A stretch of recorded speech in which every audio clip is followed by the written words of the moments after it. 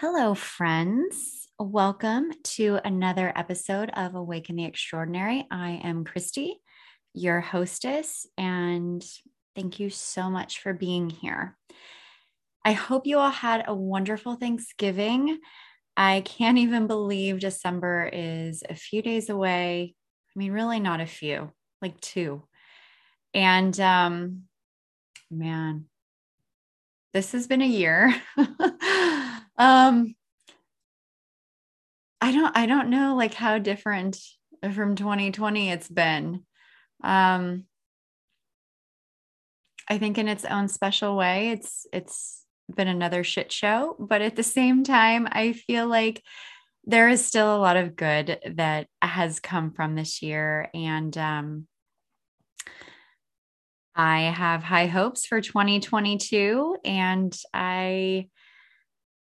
I just can't believe it's like a month away. This time is flying. Let me backtrack a bit. If this is your first time joining, welcome. If you are a returning listener, thanks so much for coming back. In a really quick nutshell, Awaken the Extraordinary, a small nutshell, not a quick nutshell, a small nutshell. Awaken the Extraordinary is about choosing to thrive instead of survive. I feel like many of us just wake up and do the same thing over and over again. And we're wondering why our life just feels like Groundhog Day. And I feel as though many of us just get by, we struggle, we scrape by. And I don't believe that that enables us to be the best version of ourselves.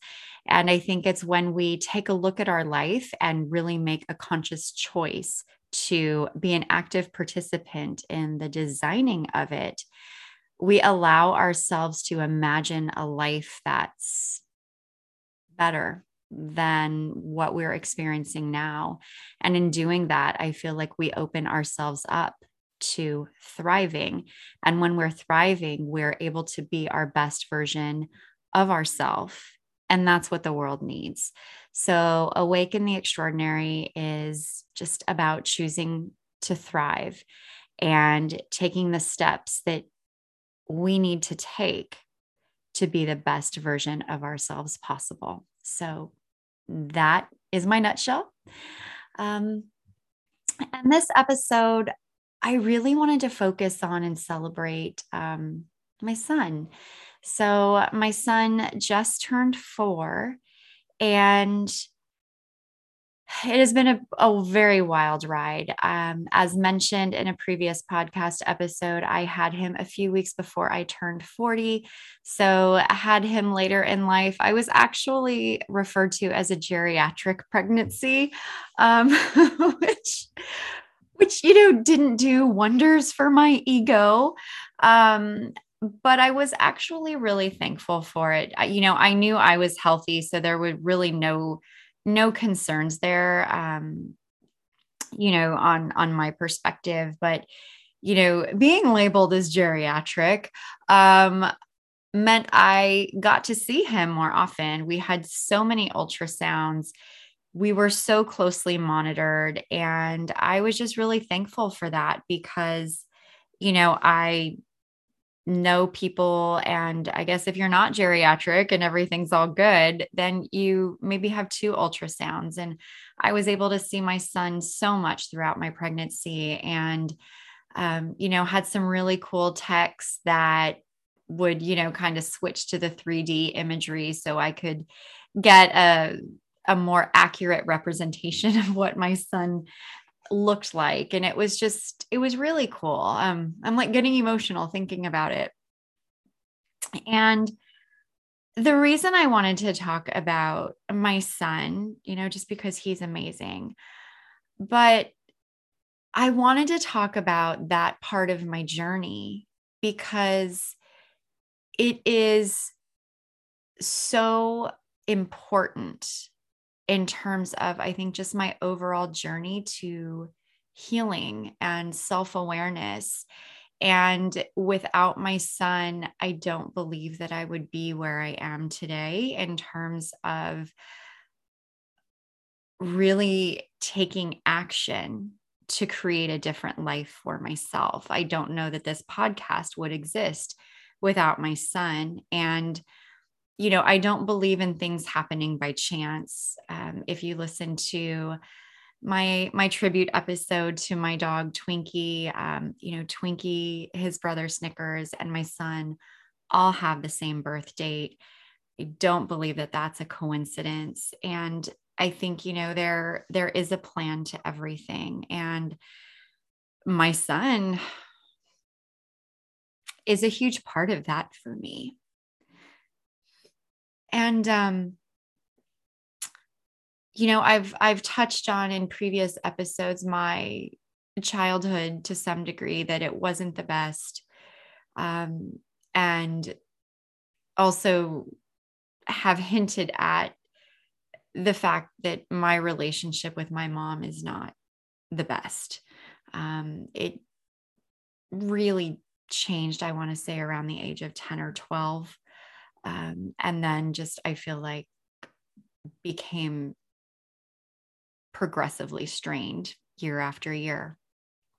And when I became pregnant, I didn't know what to expect. Yes, I got the book, What to Expect When You're Expecting. But I didn't expect how reflective I would become about my own childhood. And so I really was thinking about my son and the life I wanted to create for him and the behaviors I wanted to model for him. And in thinking about that, it really, again, started from me reflecting on my childhood. And that was a really hard thing to do. I would sit there and I would chat with my husband, and he would share all of these memories that he had about his childhood and all of these fun things that he did with his parents. And I just told him, I said, I don't remember hardly anything good about my childhood. Not to say that good things didn't happen, but the majority of what I remember about my childhood is not pleasant. It's not comfortable. And even if there was good, I don't remember it. So what good is that? And I remember even asking my sister, my sister's 9 years older than me. And I said, what did we do? I don't have a lot of memories. Like, did we go out and do things together? Did we do fun things at home? And, she's like, yeah, like once in a while, but we just really didn't do much, And that made me really sad. And I was like, oh, well, I guess that makes sense then why a lot of the stuff I remember is just bad, or me being alone, because it sounds like that was the majority of my childhood. I have vague memories of, going to Disneyland, playing Scrabble. I still actually have the old, like 1970s, like Scrabble. I, we actually still have the pad in there, the scorekeeping pad. And it's so funny because I flipped it over a few weeks ago, and written all over the back was, I love John Stamos. I love John Stamos. I love John Stamos. And that was from my sister.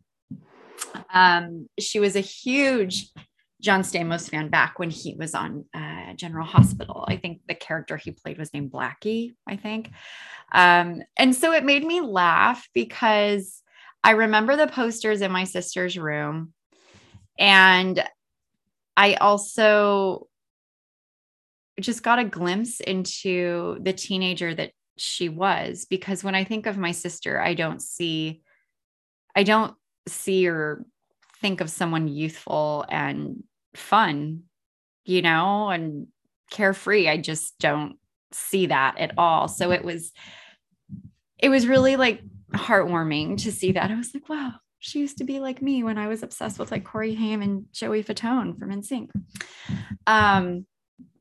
So I remember playing Scrabble. I remember like one night, we were cutting up marshmallows for this stuff my mom made called pineapple goo. And I remember having a marshmallow fight.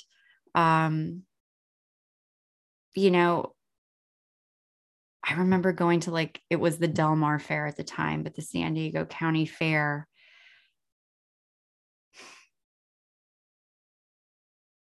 I remember going camping pretty much every summer in Arizona, where my parents now live. And I remember those trips. We would camp alongside the river. And it just, it was peaceful. It was quiet. You could hear the wind going through the treetops, and you could hear the river, really right next to our camp. And you could smell the pine air, just that clean air. And I think that's why being in that type of environment is so soothing to me now, because it was so soothing to me as a child. The other stuff I remember is being in a home that had a lot of chaos, had a lot of unhappiness, had a lot of arguing and yelling. And I remember being so scared. I remember being afraid my dad would hurt my mom. And then if he hurt my mom, what would he do to me and my sister? And often, because my sister was 9 years older, she wasn't home. I remember I was 8 years old and I had a phone in my bedroom. I have no idea why I had a phone in my bedroom at the age of 8, but I remember it was this red, like Conair phone. And I had a bunk bed, and I remember there was a screw on the edge of my bed and the phone hung off of that. And I remember one day my parents were arguing for 2 hours, and I called my friend Monica. She was 8 years old, and she stayed on the phone with me the entire time because I was scared. It was a very volatile home. I mentioned going camping with my family, and I remember one year we got up there late. My family's not the best with time management. And we got up there late, and I remember my dad was unhitching the trailer, and he and my mom got into an argument about something. And I remember him yelling, my mom crying and yelling back. And I remember I was in the front seat, and both of the doors were open. So the driver's side door and the passenger side door. And I think I was probably 7. And I remember my parents screaming at each other, and each of them had an arm of mine. And they were literally pulling me in both directions, trying to get me out of the car. I think my dad was trying to get me out of the car. My mom was trying to keep me with her. And I just remember crying and screaming because I was so scared.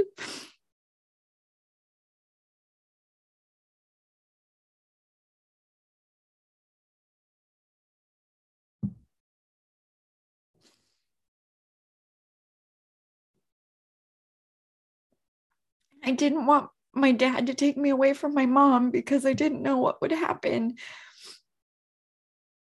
But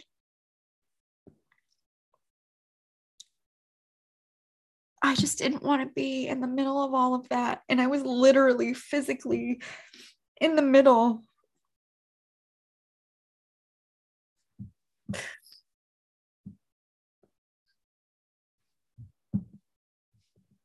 I look at my son And I'm like, in 3 years, that was me.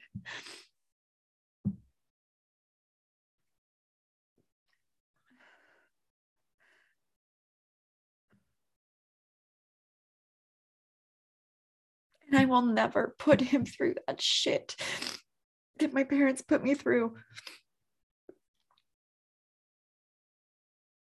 We had family friends that had 2 children. And it was a son and daughter. And I think I was probably 8 or 9. Their daughter was a couple years younger than me, and their son was a couple years younger than her. And their relationship was extremely volatile. You know, she couldn't do anything unless she had his permission. And there were often times where the kids would get in trouble, and it was almost always the boy that was in the worst trouble, I guess. They were much harder on him. He was a good kid. And the dad would frequently take off his belt. And I'll never forget, like, the sound of my friend's screams. And as an adult, I look back and I can't believe my parents allowed that in their home. I only realized probably 2 or 3 months ago the trauma that created for me. I'd always thought about the trauma that caused my friends. And unfortunately, my friend, the boy, committed suicide about 10 years ago. And I've always thought about the trauma that created for them, but I never thought about witnessing those things and hearing those things, how much that affected me, like literally until 3 months ago. And it was after one of my hypnotherapy sessions, and I heard something, and it was like my mind was like a Rolodex flipping through, and it landed on my dad. And I was like, that's not right.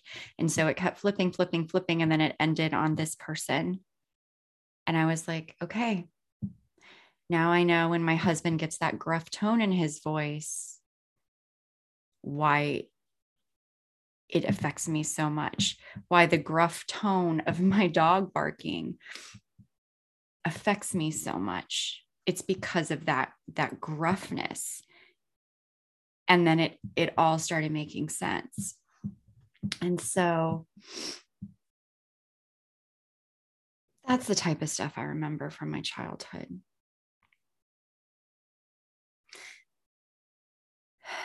And then as I got older, there was always this frenetic energy in the house. You know, my mom was always rushing to things. She was always stressed out. She was always anxious. And I just remember how that felt.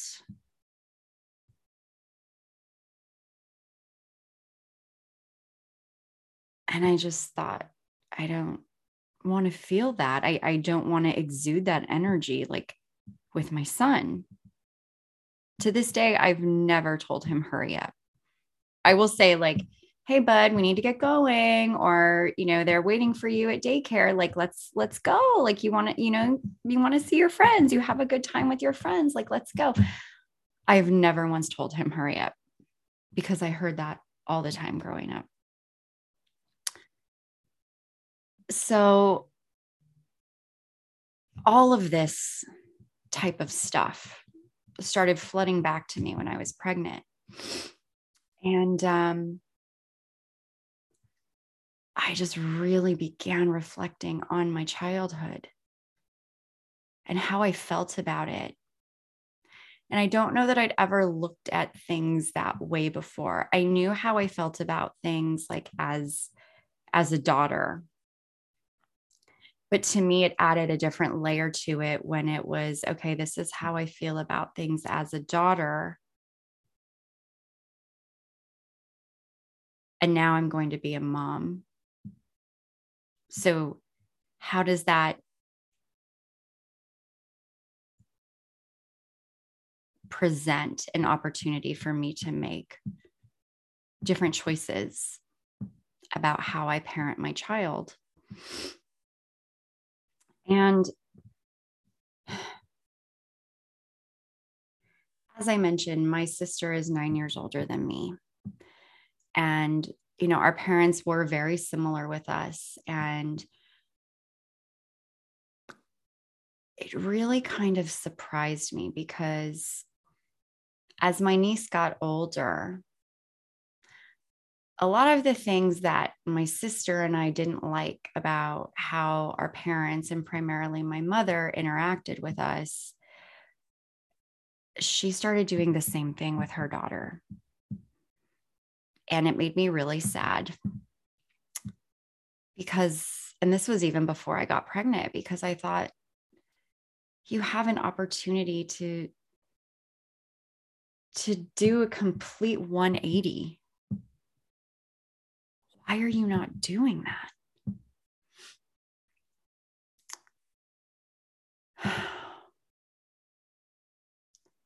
And I feel like it's easier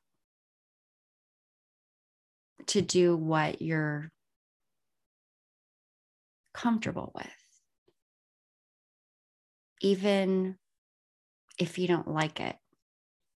So like in a previous episode, I had mentioned, being in an emotionally abusive relationship, and I didn't like it and it didn't feel good, but it felt comfortable. And it felt comfortable because it was familiar, because it was very similar to how my mother acted with me. And so while I don't know with 100% certainty that that's why my sister chose down to go a certain path, I know from my own experience, and even just in my relationship with my husband, it's easier to just go with the behavior that was modeled for me because that's what I know. It's harder to think about things and like analyze them, choose to do something different, and then actually do that something different, and then do that something different consistently. Eventually, I feel like you do it. So when you start to do it so consistently, it then becomes your way of doing something. But for me, there have absolutely been times when I've had to be very conscious of how I approach something, because I know what my nature is simply because of what was modeled for me. And it takes a bit more work to move past that. And what I do and how I parent is absolutely consistent with who I am just as a person. But sometimes it takes a little bit more work to get through the shit. And so when I was pregnant,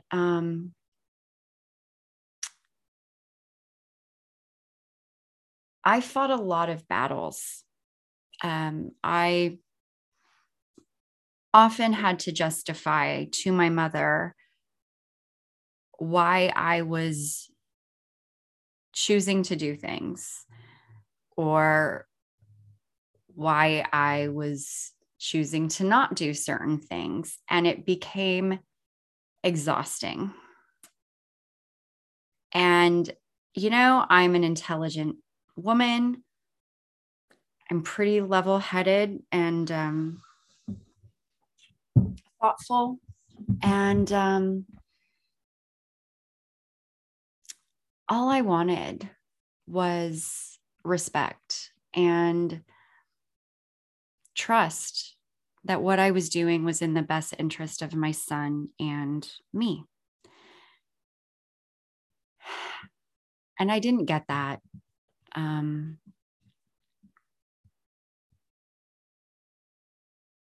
Pretty much everything was a a battle. Um,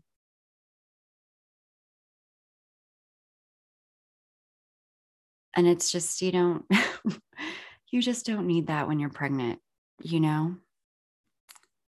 And the good thing is, though,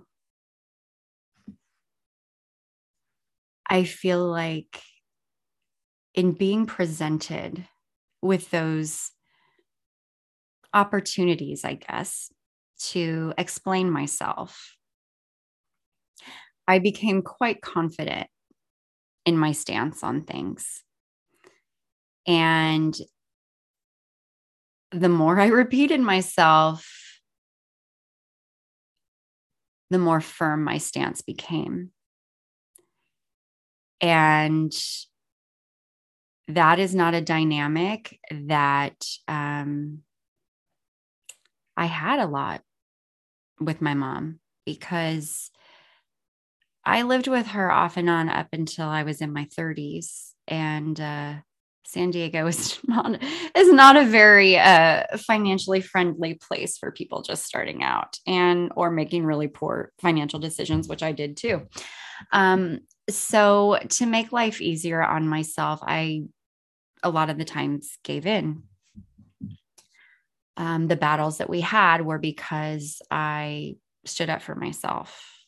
One of our biggest arguments was because I wasn't interacting with my niece the way she thought I should. Even though I was always very nice and spent time with my niece, I just wasn't doing things the way she wanted me to do them. And that did not go over well. My sister had no problem, but my mom did. And once I moved out and got married, I guess I kind of got out from under her thumb. And so flexing this independent muscle was something that I didn't have much practice in. And so throughout my pregnancy, I was able to flex that muscle a lot. And by the time my son was born, my mom was sick, and she was like, well, I'll come to the hospital and, I'll just sit in the corner with a mask on. And I said, no, if you were sick, I do not want you in the room with a mask. I don't even want you in the hospital, because what if you get someone else sick and then they go visit a baby? No. And that didn't go over well. But I'm like, I'm not doing this to be a bitch. Like, I'm not doing this to keep you from your grandson. I'm doing this because I'm looking out for him. Like, this is my job now, right? And so that was something that she felt that I took away from her, and that's fine. She didn't get really any sympathy from me for that. And then once I came home, even though they live in a different state, I was challenged with the fact that I wanted to continue to try to breastfeed, even though it was really hard for me. It was very hard for us at first. And she just kept telling me to quit and that I was fine on formula and he would be fine on formula too. And I said, I don't want to put him on formula. I want to try to do this.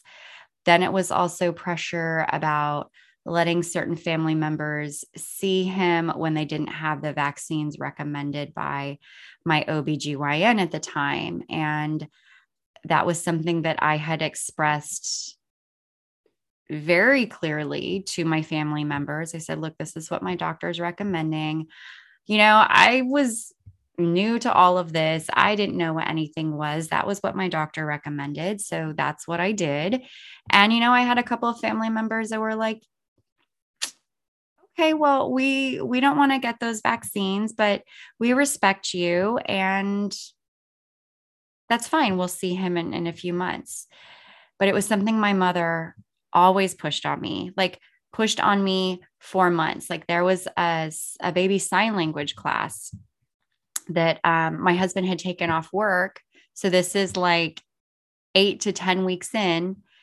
And my husband took off work to go to the baby sign class. And as soon as we got there, my mother left me a message, again, pestering me. This is probably about the eighth time that she was pushing this, really just bullying me. And I was so upset because I felt so disrespected.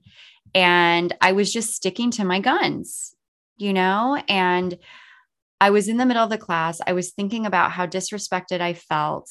I went to the bathroom and I cried. And so I'm missing time with my son and my husband, who took off work to go to this class because my mother just couldn't respect me. And then it was the food.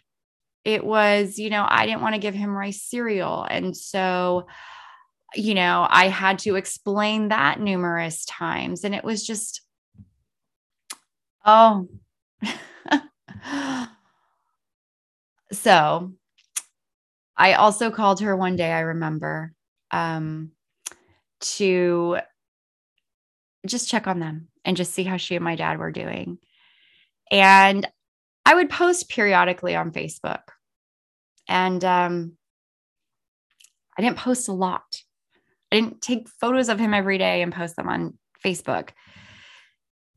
And I called them just to see how they were. And my mom started interrogating me about why I never took pictures of him in the clothes that they bought him and post them on social media.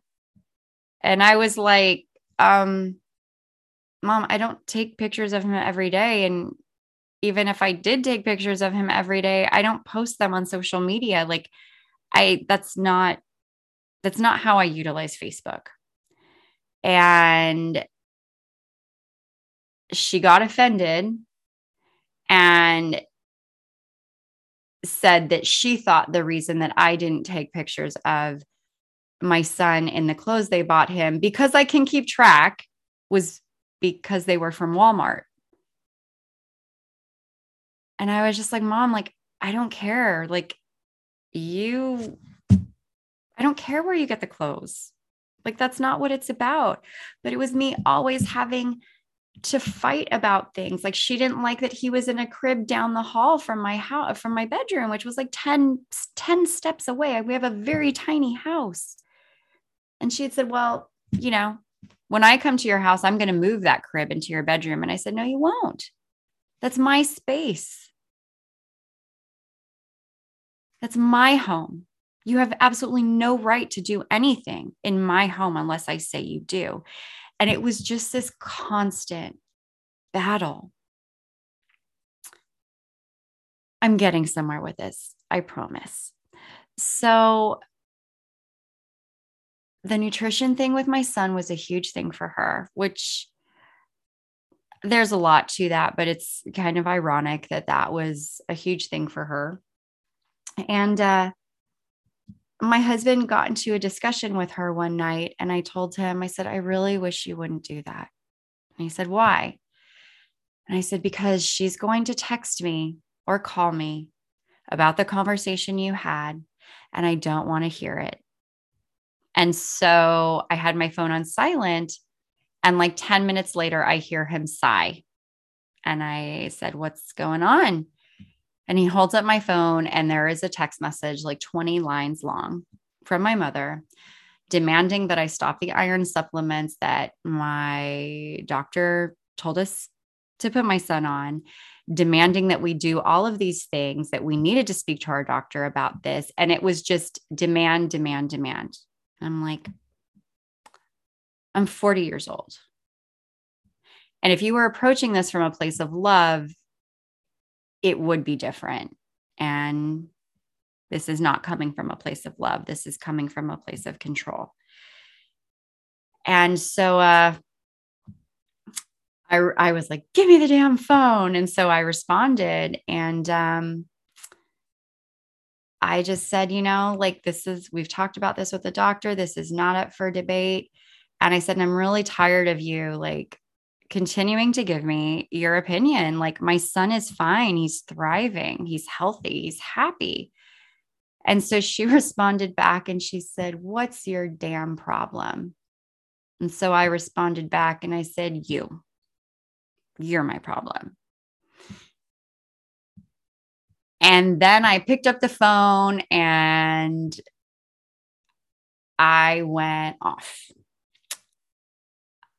But I didn't go off about what was happening. I think she accused me of being inappropriate. And there's a lot of shit that I went through at the age of 14 that nobody knows about, except for a few people. And it's stuff I'll never share here. But I said, if you want to talk about inappropriate, let's talk about inappropriate, shall we? And I brought up a couple of things that basically sent me into therapy at the age of 16. And she told me that I should be ashamed of myself. And so I told her, I said, no, mother, you should be ashamed of yourself. And I hung up the phone. And I then wrote her over the next month, because we didn't speak, I then wrote her a 35-page letter.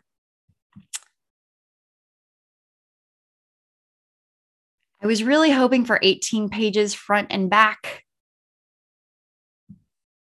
Make it 36. If you catch that reference, let me know.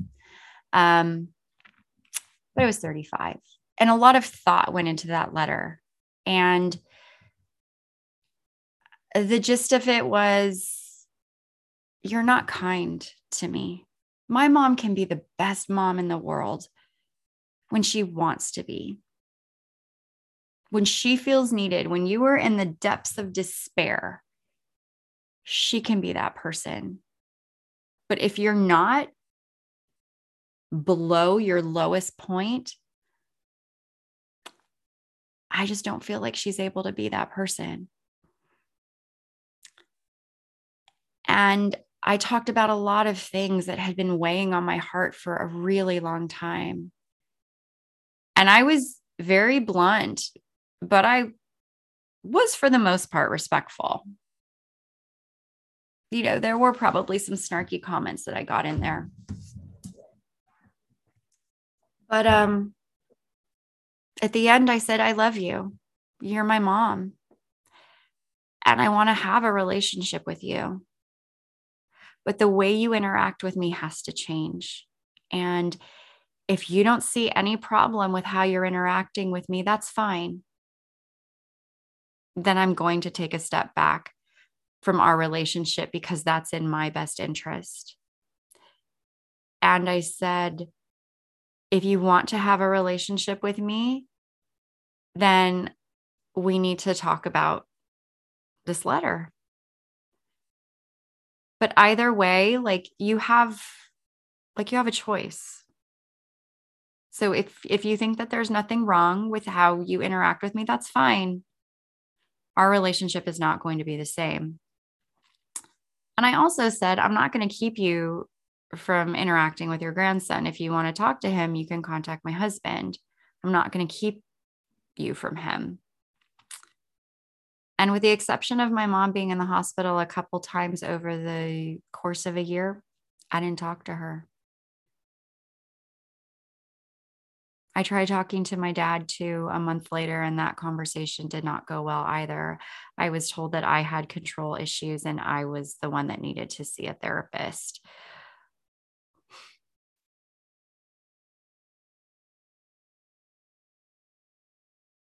And as much as all of that hurt, it made me realize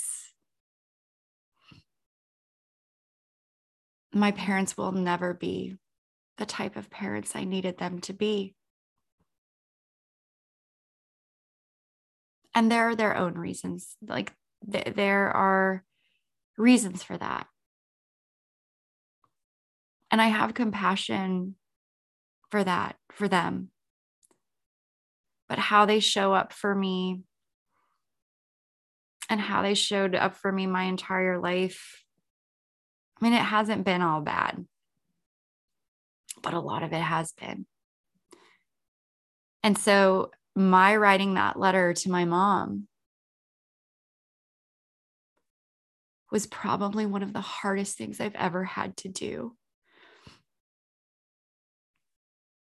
Because I think my mom is a good person. I just think she's so buried in shit and drama that good person rarely has an opportunity to emerge.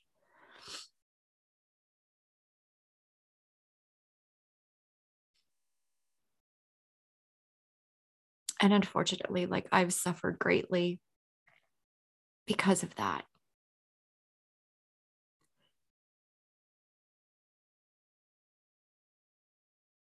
So in my doing that and writing that letter to my mom,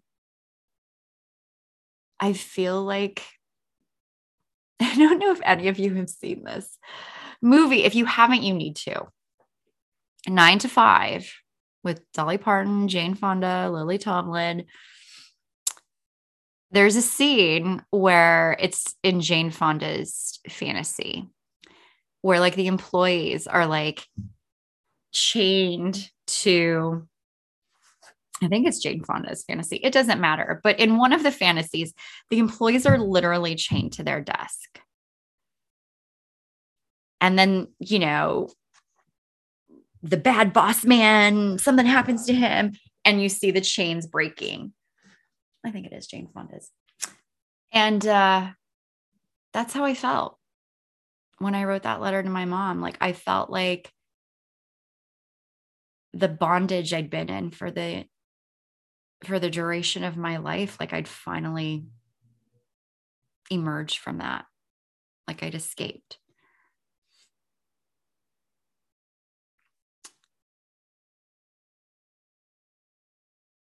And in doing that, it allowed me to reflect even more on the type of mom I wanted to be for my son. And I'm very heart-led when it comes to my son.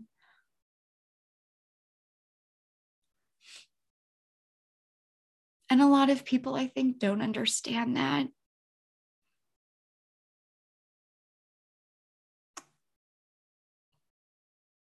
But I just go by instinct, and I feel like it's worked out pretty well. The thing that I do not have figured out is the whole bedtime thing. So if you have secrets, tips, please share them with me. But in writing that letter to my mom, I had freedom to do what I felt was right for my child without having to explain it to anybody. And I realize now that I didn't have to explain things. You know, I had a choice. But there were times where I would just say, look, like, I'm not continuing this conversation anymore. One of the times was about like the vaccine stuff. And then she got pissed, and I just didn't like the way it felt with my mom pissed at me, regardless of whether or not I was doing something that was quote unquote wrong. I didn't like the way that felt.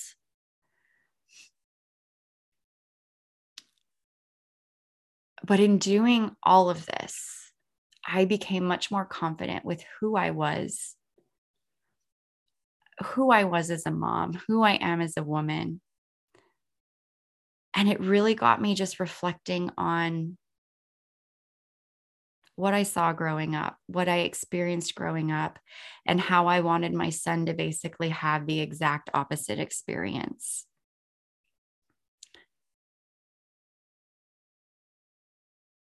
I saw my parents go to jobs they hated. I saw my mom be sexually harassed and do nothing about it. I heard and saw my parents argue all the time, all the time. I became so in tune with my mom's body language in the back of the car that like I could tell just by the way she was resting her head on her hand that she was pissed, or the way she would run her fingers through the back of her hair that she was pissed. All of that I learned at like the age of 7. And I don't know if that's normal, but that was my childhood.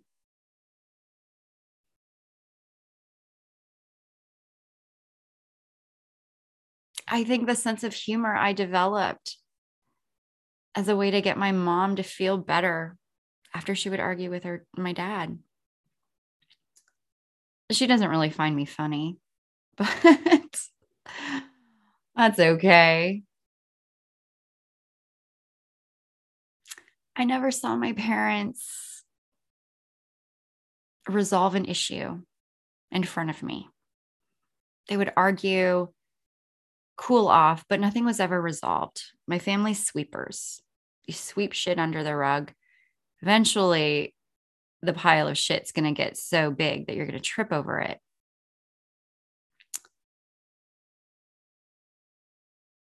Like I said, there was always that frenetic energy with my mom. It was always, hurry up, hurry up. We're going to be late. We're going to be late. Nothing was ever just like chill and just like, it's fine. Like, it's fine. We'll get there when we get there. Because really, like, is it going to be the end of the world if you're like 5 minutes late to like a birthday party when most people don't even show up for like half an hour? Is it really going to be the end of the world if you're 5 minutes late to a family holiday dinner? No, it's not. And the thing is, we were always late anyway. So I'm just like, I don't get it. But I remember that just like that hustle and that anxiety. And then I'm like, oh, no wonder I developed challenges managing anxiety and emotion regulation. Whenever I cried, whenever I was upset, I was always told, don't cry, don't be upset. You shouldn't be upset. This person had a worse day than you. You shouldn't be upset about your day. I was told I couldn't. I wasn't told that I couldn't feel anything. But if I felt something different than what my mom thought I should be feeling, or if I felt something different, if I perceived a situation differently than she did, that wasn't good.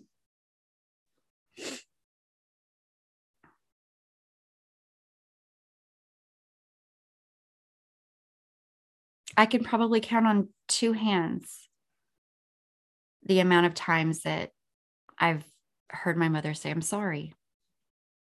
One of our biggest arguments, my dad called me at work and he's like, look, I know you didn't do anything, but can you just apologize to her? And I said, no, that's the whole problem, Dad. Everybody caters to her. Everybody apologizes to her. And we're not the ones that have done anything. And I'm not someone that's like apologizing for the sake of apologizing anyway. I don't want someone to apologize to me unless they mean it. Like all of this stuff about, to me, like that you see in the media, and this person needs to issue an apology and blah, blah, blah. I'm like, half the time, do they even mean it? Because if they don't mean it, then what good is it?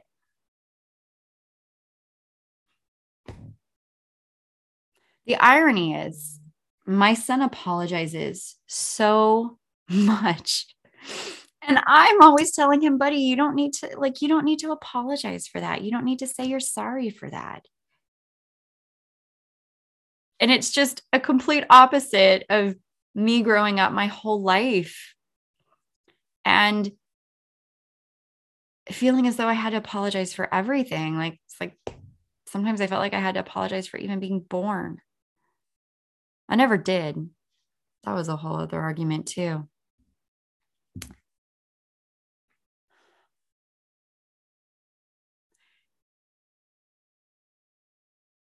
In writing that letter to my mom, like I said, it opened up space for me. And I began really thinking about the life that I wanted my son to experience, that I, have a level of influence on. I thought about like what I wanted him to see between me and my husband and his dad. And we don't get everything right, you know. There's a lot of things that I see in my head that don't actually happen. But I wanted him to see like people being kind to each other. I want him to see people loving what they do.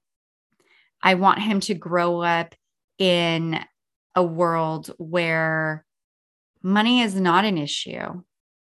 And any financial woes that my husband and I have, he has no visibility to.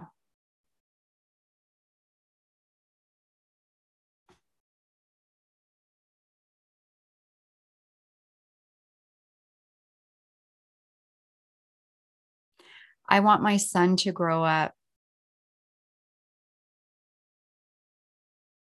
and know that on paper, someone may have it worse. Like, let's say someone's doesn't have a home and he does, but he's hurting in another way. Just because someone may be worse off in a particular situation doesn't minimize his pain, his discomfort. Two people can hurt. Two people can be upset.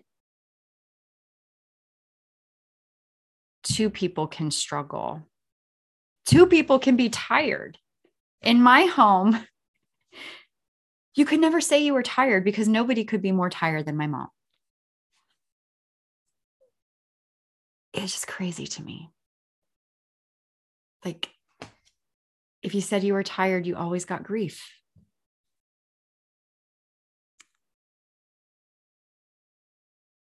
I want my son to see people have things and get these amazing things and not be jealous. I want him to see people doing these amazing things and be encouraged by it. I want him to have a mom and dad who do what they love, do things that they're passionate about. I don't want him to have parents that are complaining all the time about how much they hate their job. That's what I saw. That's why I'm doing this podcast. That's why I started my Instagram. That's why I'm starting to coach people, because that's what I love to do. That's what I'm passionate about. And if he can see his mom at nearly 44 making such a huge shift in her life, then maybe he'll believe that anything is possible.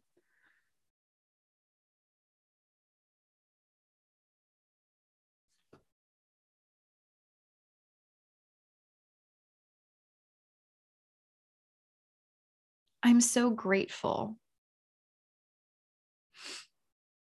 for being able to look at my childhood and want something different and better for my son, and actually taking the steps to ensure that happens. Because my son deserves the best. I want my son to have a better life than I did.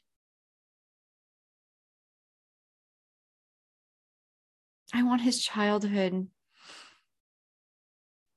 to be amazing. I want him to know that anything is possible. I want him to know that he has parents that encourage him and support him.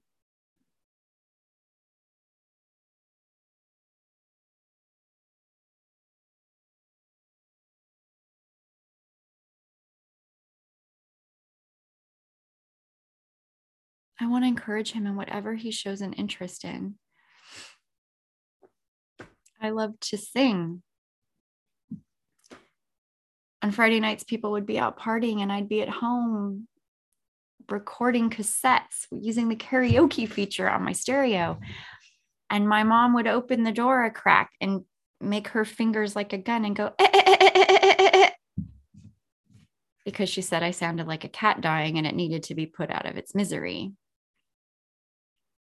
And she did that a lot.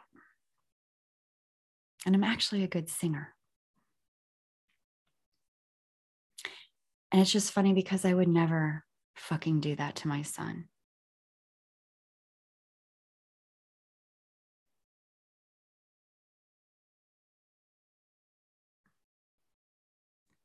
With all of this,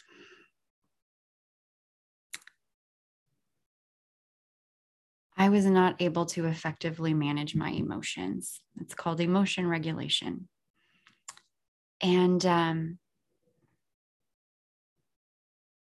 in March of this year, I went out on stress leave because I was working with someone externally who berated me. And I didn't realize it until right before I went on leave, but I'm like, this is what I was subjected to for years from my mother. The condescension, the belittling, the disrespect, the basically you are here to make my life easier. I can treat you whatever way I want. And it just pushed me over the edge. And so I started talk therapy and really started learning the tools that I needed to be able to identify how I was feeling in a particular moment and why. And then what I could do to help manage that. And then through the course of that therapy, I found hypnotherapy, or I think it's called RTT, Rapid Transformation Therapy. And I was like, you know what? I'm going to give it a try. Like, I feel so much better. Let me give this a try. And my first session was on anxiety. And literally the next day, certain things that would have made me want to run away or would have me screaming didn't. And I didn't have to fight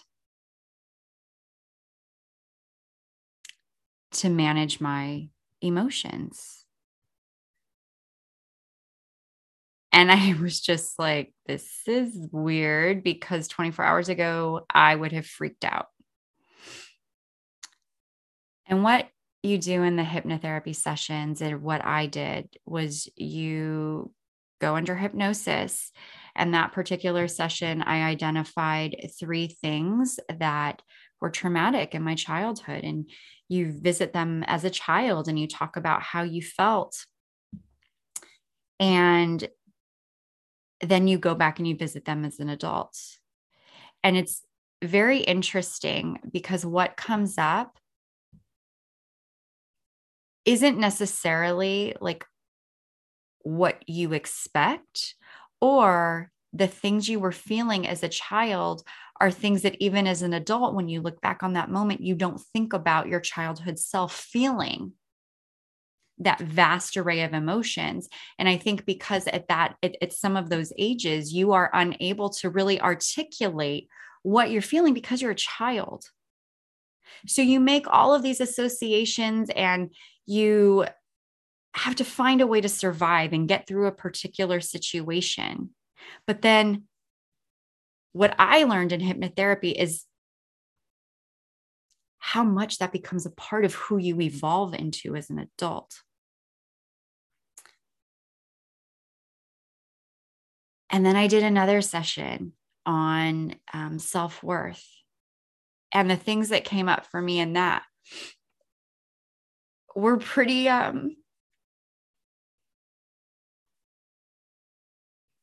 sad. The one that I was surprised popped up is I was probably 7 or 8, and my dad had come to school to talk about what he did. And I remember we were sitting on like a piano bench and he was talking to the class. And I remember I had either reached for his hand. I think I actually went to kind of rest my head on his arm, and he scooted away from me. And I remember feeling so embarrassed. And I didn't understand why he did that. But all I knew is like, my dad didn't want me to be close to him. And that really hurt. And I didn't realize until the hypnotherapy session how much that hurt.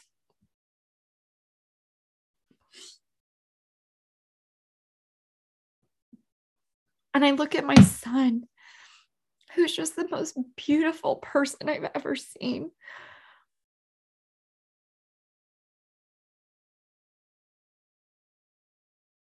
And I want to do the absolute best for him because he deserves nothing less.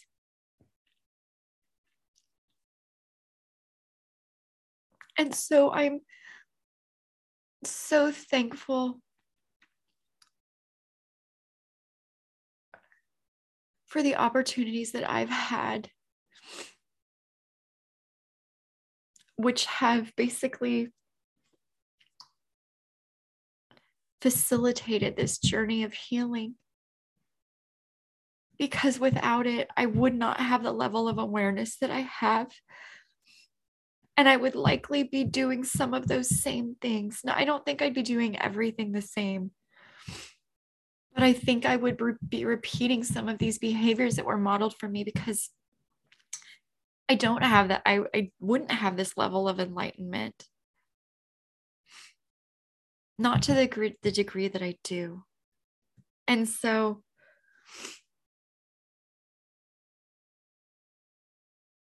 although it sucks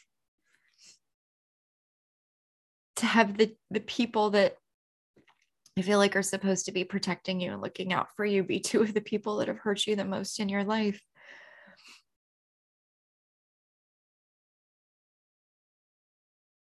I'm thankful for the healing that I've been able to do so that my son can have a different life. So that he knows without a doubt that he is loved and supported unconditionally by both of his parents. And that we'll always encourage him to dream the big dreams and go after them, because why shouldn't he? I want him to know that we believe in him.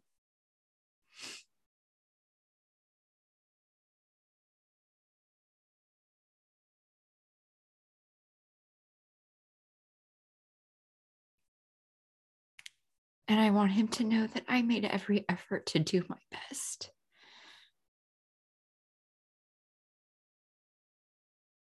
Because I know when people talk about their childhood, a lot of times, the response is like, well, your parents did the best they could. And in some cases, maybe they did. In my parents' case, I don't think so. I think there were plenty of opportunities for them to do better, and they didn't. And so with this, my son has turned 4.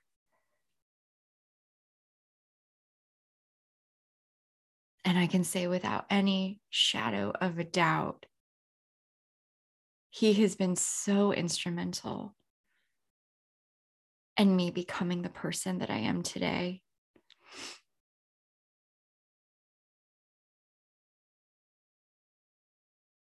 I'm so thankful for him because of him,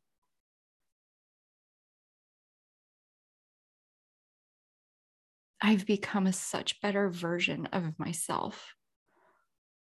And in being a better version of myself, I can show him what's possible. I can show him what unconditional love looks like and feels like. I can show him what it looks like when you decide you don't like your life and you're going to make different choices because you can.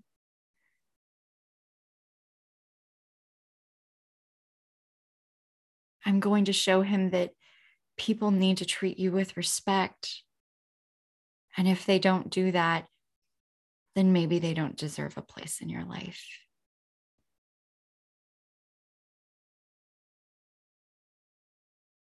I'm going to show him that being kind to people is priceless. I think it's like those Visa commercials, right?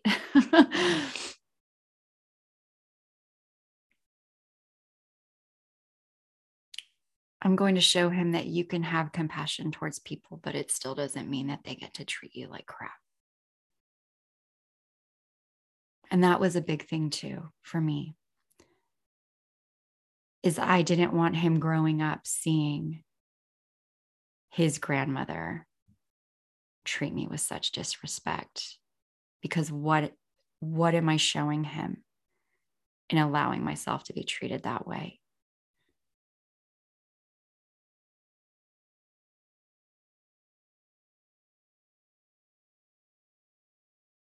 My son has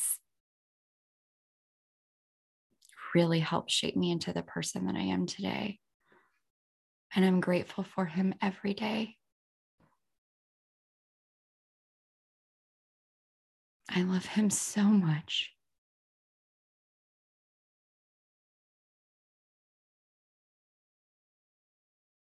And if you have had a similar journey, or you're on a similar journey, I would love to talk to you.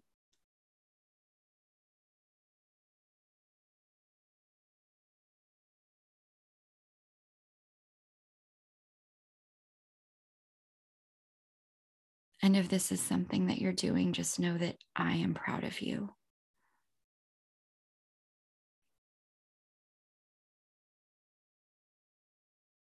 I know this was a long one.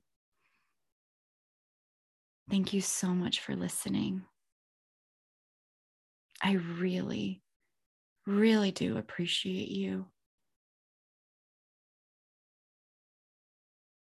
Again, if this is a journey that you've traveled or are traveling, I would love to connect with you.